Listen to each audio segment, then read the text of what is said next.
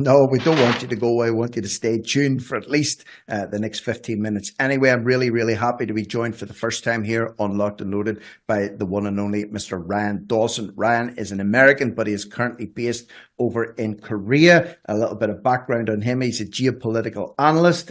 He's a political radio host. He's also a documentary maker, and he runs the ANC Report, which is an independent media outlet. Ryan, welcome to TNT Radio. Maybe for your first time, certainly here on Locked and Loaded. How are you doing today?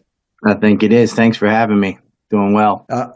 Absolute pleasure, my friend. Listen, I want to try and squeeze as much in to the short time that we have here as possible. A lot happening on the world stage at the minute. In particular, something that you are very focused in on is the takeover of the United States by neocons. That is something we could probably talk about for a good 2 or 3 hours alone.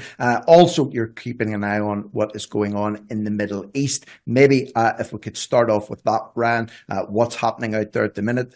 2023 was reasonably quiet up until October the 7th. Then, of course, the whole business kicked off proper in Israel-Palestine. We're still seeing the fallout of that now, talking about peace deals. There's been, tens of thousands of people killed. There's people displaced. They're talking about genocide. Everything seems to be up in the air at the minute. Can you see this one settling down over the festive period, or is that just wishful thinking on people's parts?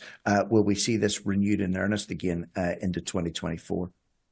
It's going to get worse. And as you say, it was pretty quiet, but it wasn't really quiet. They had murdered 224 Palestinians in virtual silence. That's part of why October 7th happened, part of why they're motivated to risk such a thing is because they're just being slaughtered year after year without any coverage or any media, no sympathy, nothing happens. There's a blockade. And of course, there's the ongoing annexation of the West Bank too.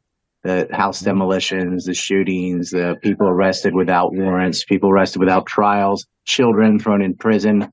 And, that's sort of the background to October 7th. For people whose history starts in the middle, they start with, the Israelis getting attacked. But they had murdered hundreds of Palestinians this year before October 7th, and they murdered them the year before and before and before.